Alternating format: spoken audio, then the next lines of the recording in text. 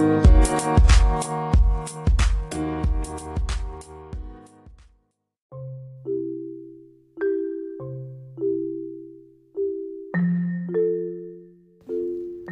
this is Tracy with Just a Kiss.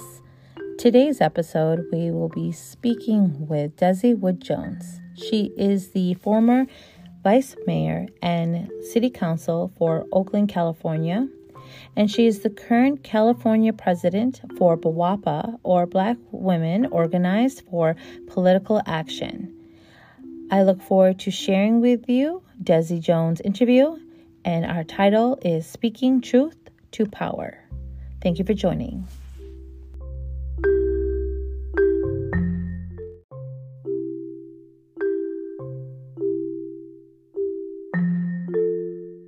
Women's History Month is a celebration of women, the contributions to history, culture, and society, and has been observed annually for the month of March in the United States since 1987, and universally since 1911. The 2021 theme is a continuation of 2020's Valiant Women of the Vote, Refusing to be Silenced. This theme recognizes the battle for women's suffrage, which was gained with the passage of the 19th Amendment in 1920. For over 100 years, women have been fighting for the right to vote. They made speeches, signed petitions, staged demonstrations, and argued over and over again that women, like men, deserved all of the rights and responsibilities of citizenship. Speaking Truth to Power, titled for this segment, as a quote from our guest Desi Wood Jones, touches on how we need to speak up and tell the truth and bring power in our words. Speaking up brings us our energy, better actions, and helps us to show interest in our community and the significance of our world. This is a wonderful opportunity to talk with strong women in the month of March. And today I'm very excited to be able to introduce to you Desi Wood Jones. Well, thank you for inviting me, Tracy. It's my pleasure to be here, and I'm looking forward to our conversation.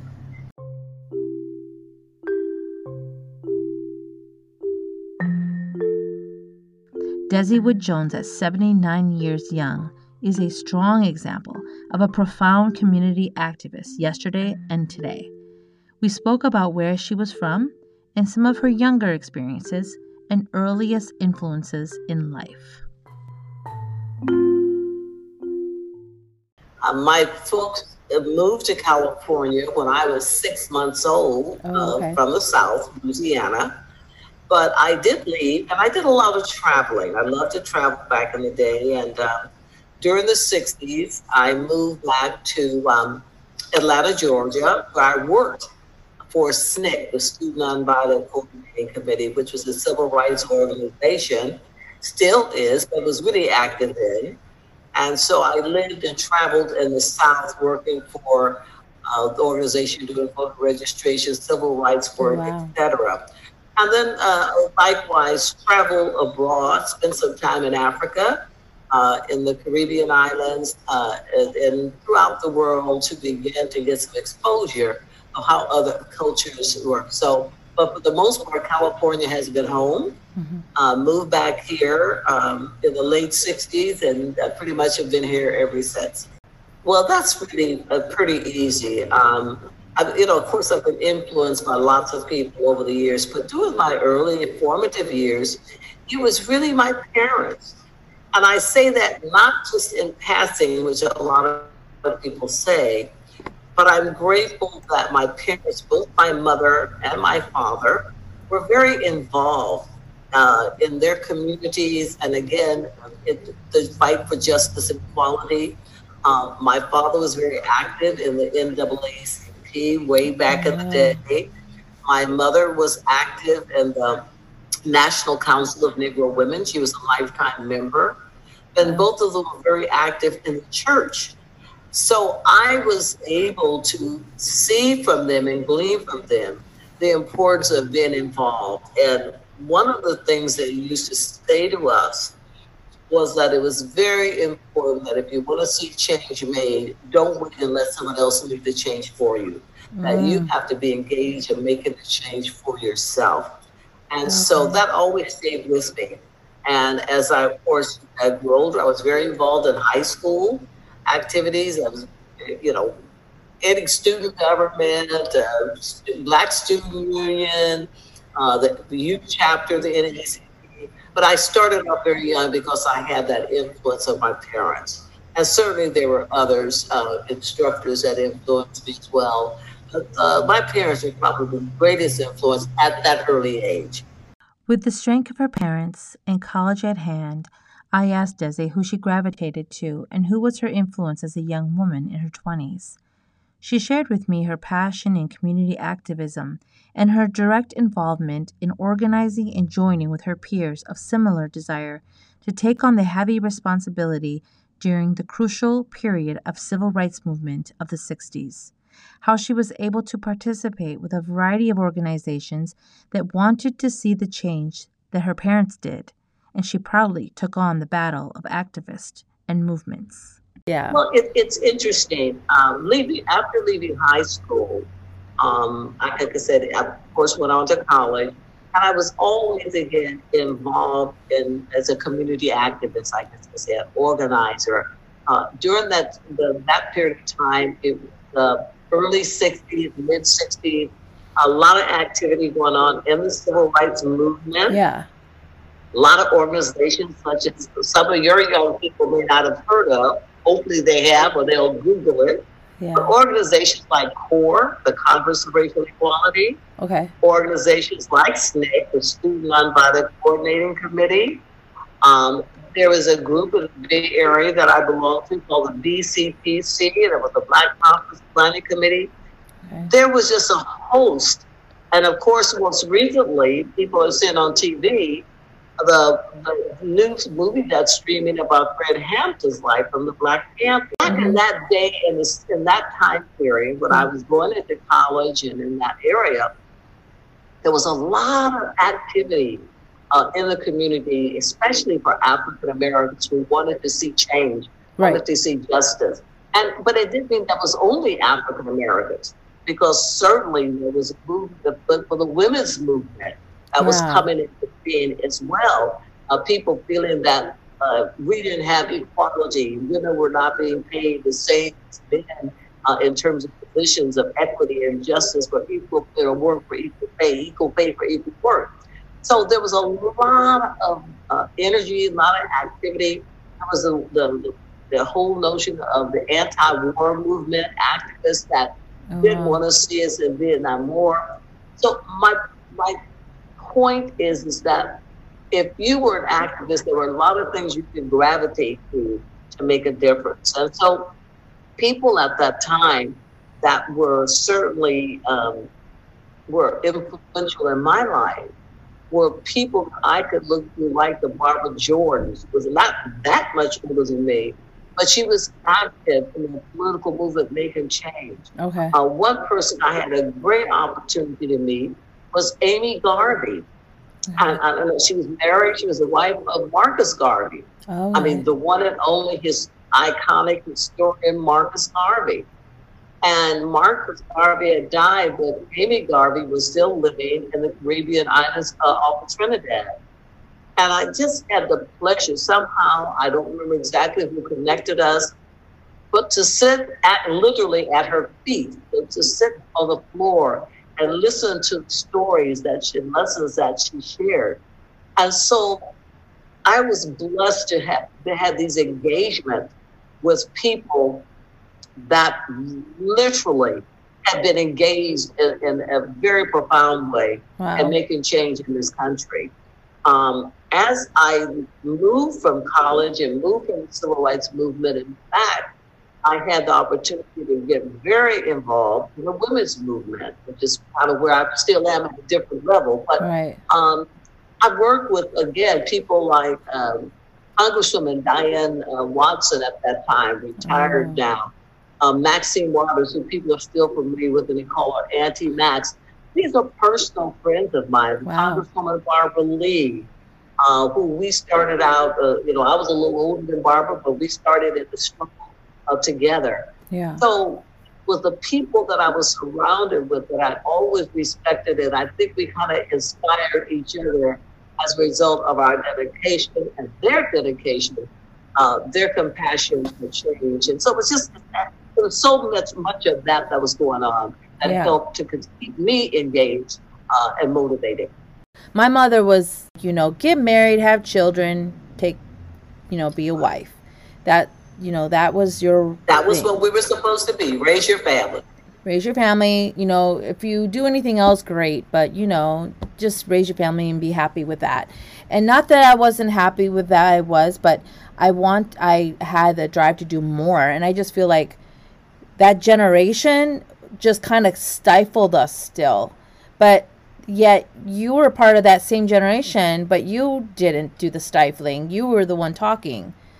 But you see, that's such an excellent point that you raised, Tracy, because first of all, the reality is, again, a lot of our parents, and certainly your parents, with a generation before me, they grew up, and also culturally, depends on what kind of culture you came from. That's true. That really talked about the place of a woman. Right. The place of the woman was in the home, not working, making sure. And the only time we went to work was we had to find a way if something happened to our husbands or we got a divorce. And we had to take care of our families. And then we went to work in jobs where we were underpaid. And so, but we were raised in that culture. Get married, have a family, try to find a house if you can afford it, and have the little picket fence around it, that sort of mentality.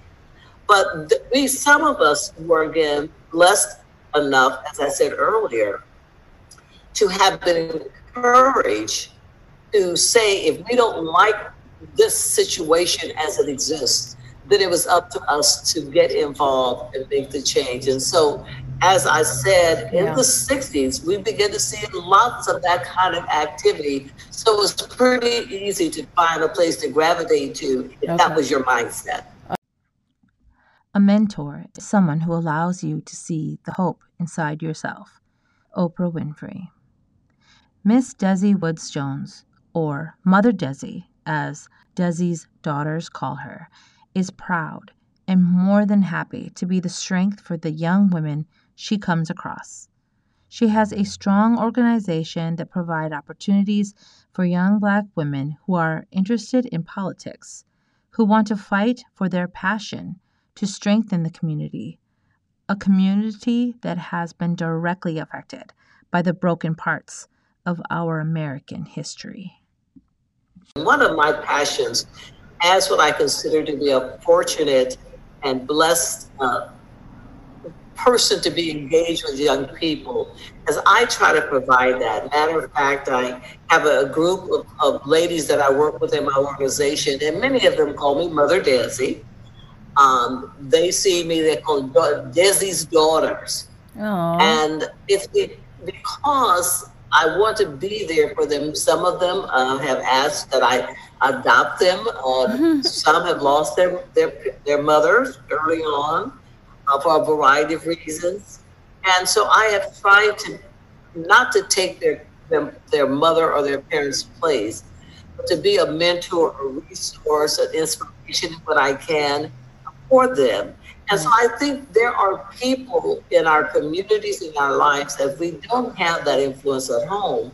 We need to reach out and look at people where there are folks that can help provide that connection for you.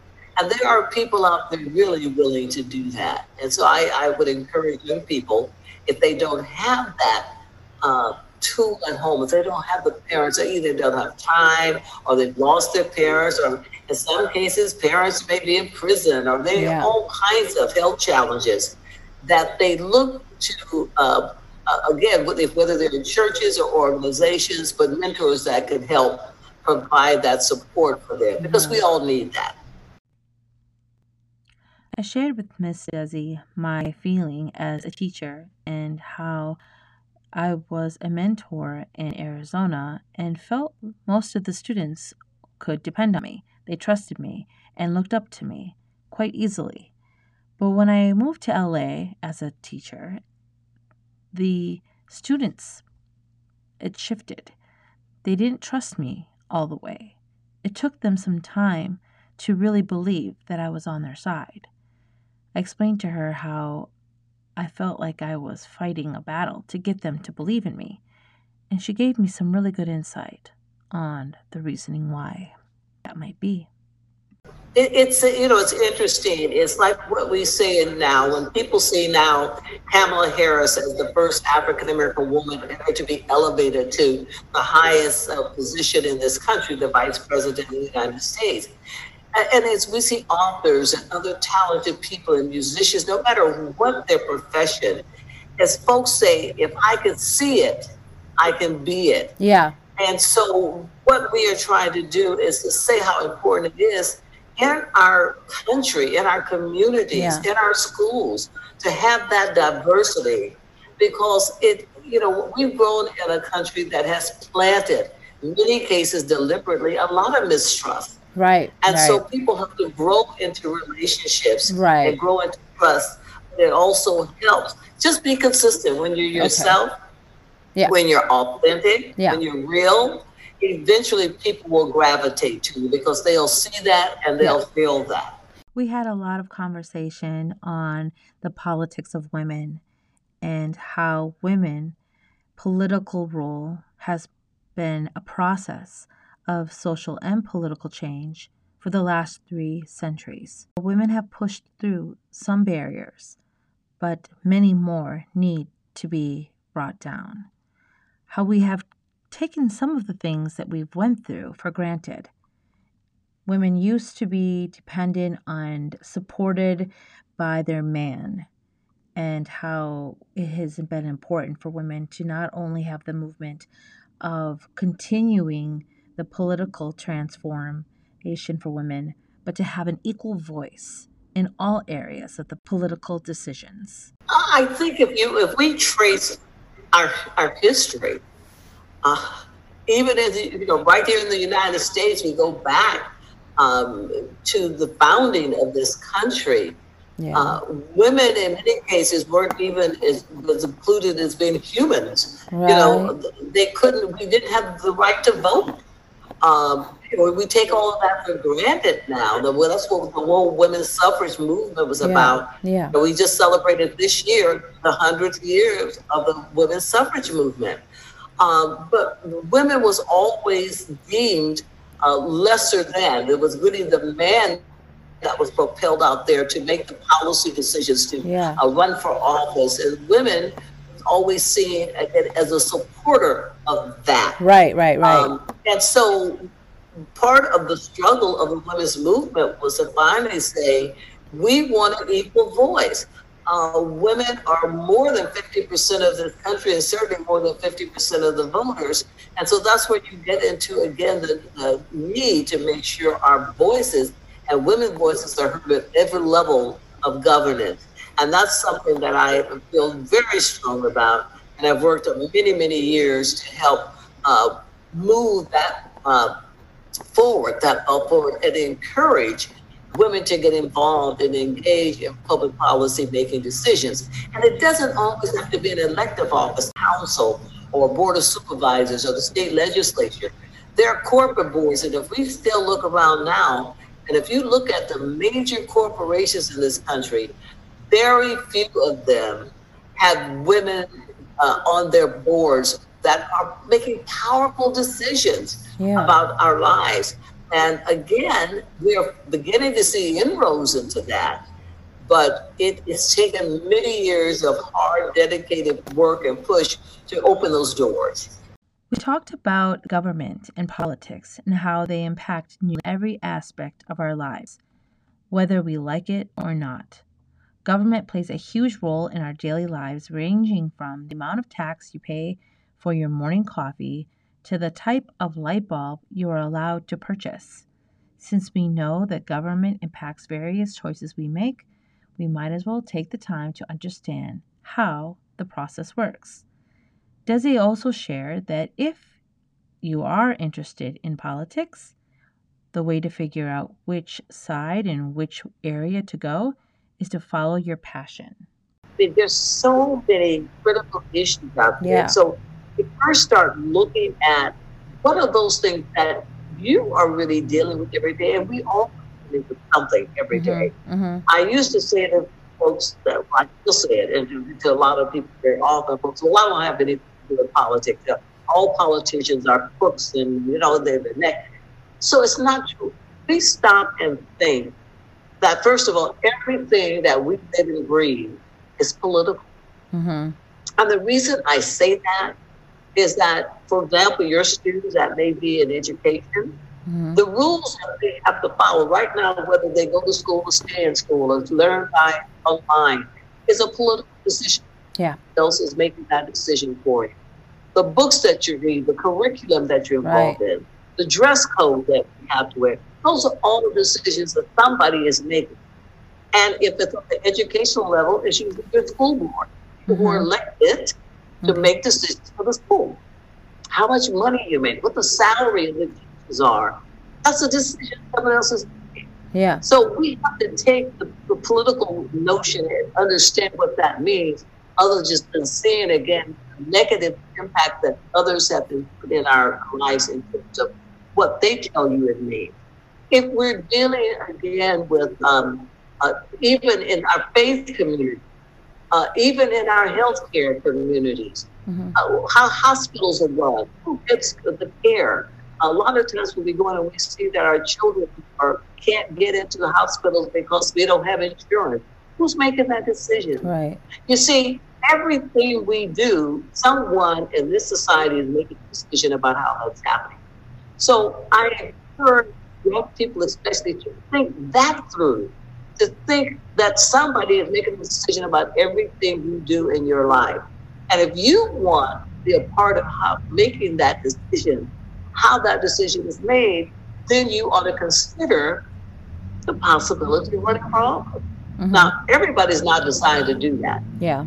But there are all kind of ways to be involved. My goodness, that's of their boards, their commissions. And we need to engage more young people on those, in that decision-making process. Yeah. Because it's the young people who are really greatly impacted by that, and who are going to be the future leaders of our country. In some ways, they're leaders now. Yeah. So it is important to think about the concept of politics in a different way. Right. And when you think about it in the way I just described, that whatever you're doing, somebody's making a decision for you if you're not making it for yourself.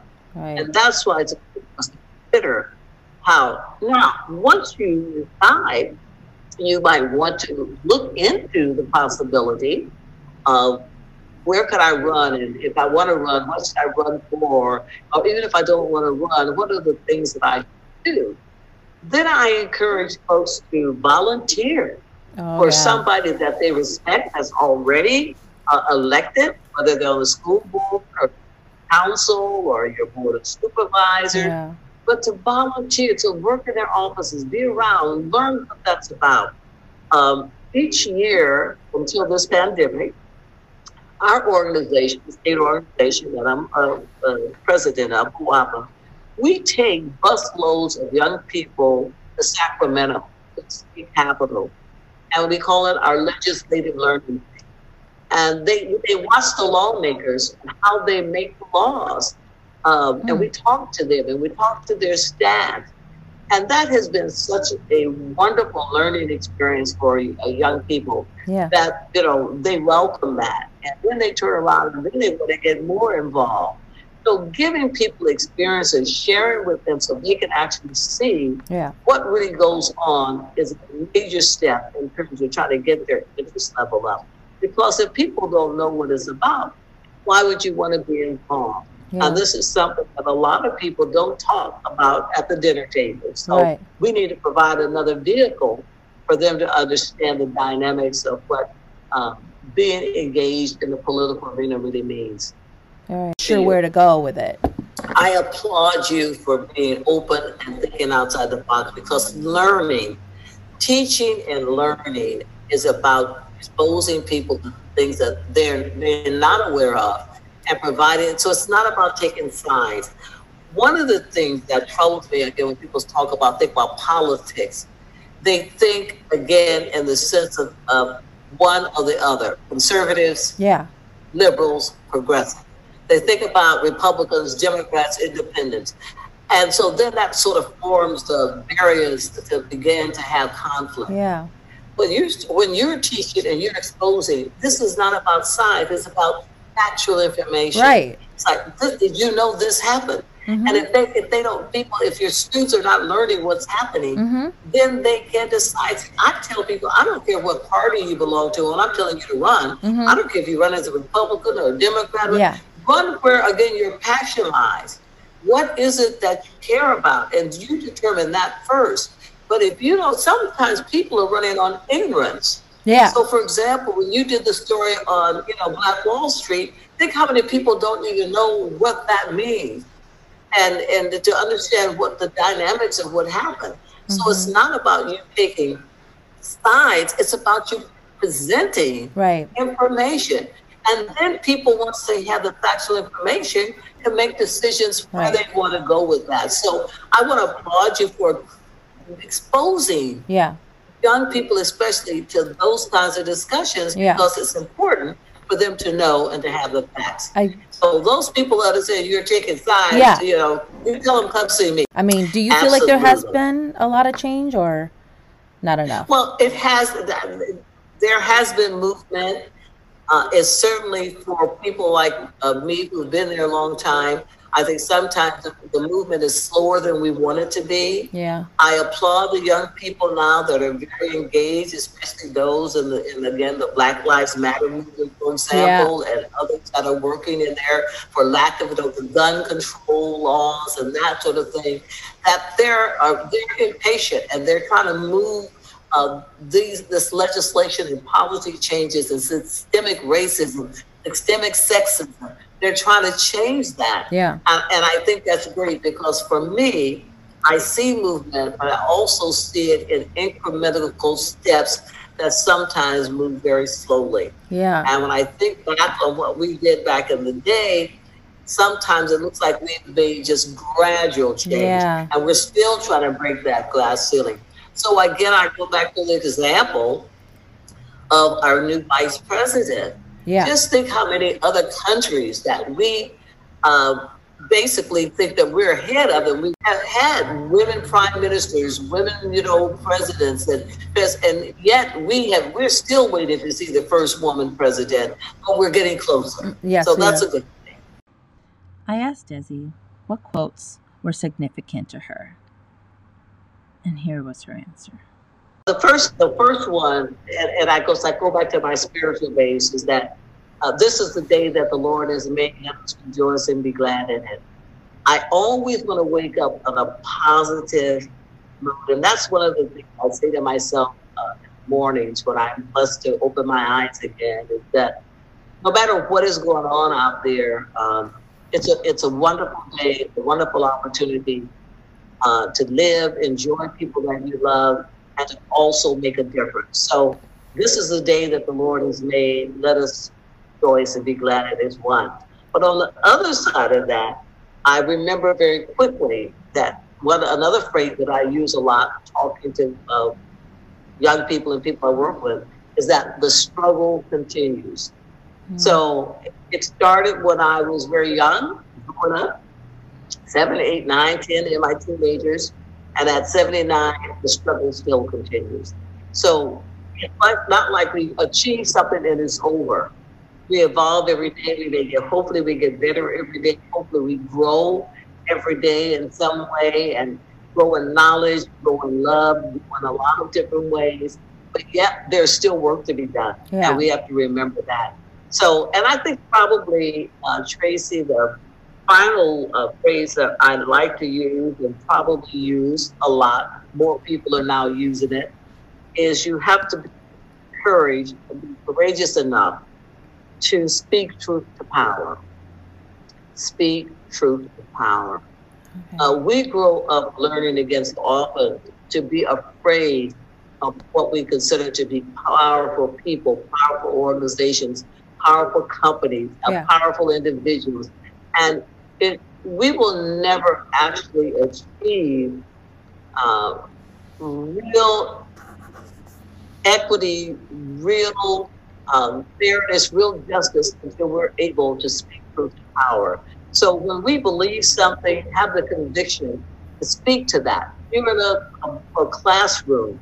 I'm not saying to be disrespectful, but even to the teachers, students have to be able to speak, feel free to speak what they're thinking. Okay. So then you can get at resolving the issue. Whether you're same thing, speaking to a legislator, people you think are powerful, or you're in a meeting in a boardroom, speak up. Yeah. Be willing to say, I have a voice and my voice matters. But I encourage people to do that with respect of each other. Yeah. But that's very important to me to say, speak truth to power. I spoke to Miss Desi about who or what was one of the most influential moments she had. There's a couple things she said. Travel, of course. She said how it was very important to travel, and especially travel when you're young, to experience the world in all the different variety of life that it offers you. But one aspect that she brought up more than once was Amy Garvey. She found her to be one of the most amazing people and opportunities that she learned from firsthand. A few decades later, and it still was just as impressionable to her.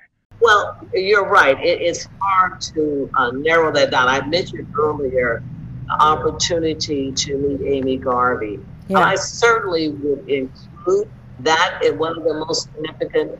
Again, for those that know history, know the story of Marcus Garvey, but we don't always know the story of his wife. And have the opportunity to sit and have a conversation with her for almost a day. I mean, we actually, for a day or so, was just so significant in my life and through moving. But there was also other influences in my life that were very significant. I think traveling to certain countries, certainly to countries in Africa, was very profound to me because it really opened your eyes to how other people live outside of what we see in our own bubble. Yeah. When people grow up, and sometimes I've looked at when I was living on the city council in Oakland, there was a section of Oakland called East Oakland that I partially represented. And there were young people that had not only ever been out of East Oakland, hadn't been downtown Oakland, or let alone been over to San Francisco, just across the bay, a 15-minute ride across the bay. Yeah. So those experiences are they open your eyes to other cultures and other experiences. Yeah. So let alone people who travel to other countries. Right. And so whether we're in Africa or Europe, to see how other people live and do is such a magnificent eye-opener. And if you're able to do that young, just think the influences it has on your life. So many people work all their lives so they can finally earn enough money to travel. But by the time they do that, they're retirement age. They're in their mid-50s, 60s, 70s. And I was fortunate enough to start doing that in my 20s. And so the travel through some of these different countries just was profoundly important in terms of opening my eyes and my vision to what life, what could be, what the possibilities were. And I think that kind of thing was important. And I encourage people to do, especially young people, to do as much traveling as you can. We talked about the miseducation that transpired not just between cultures within the United States, but across continents.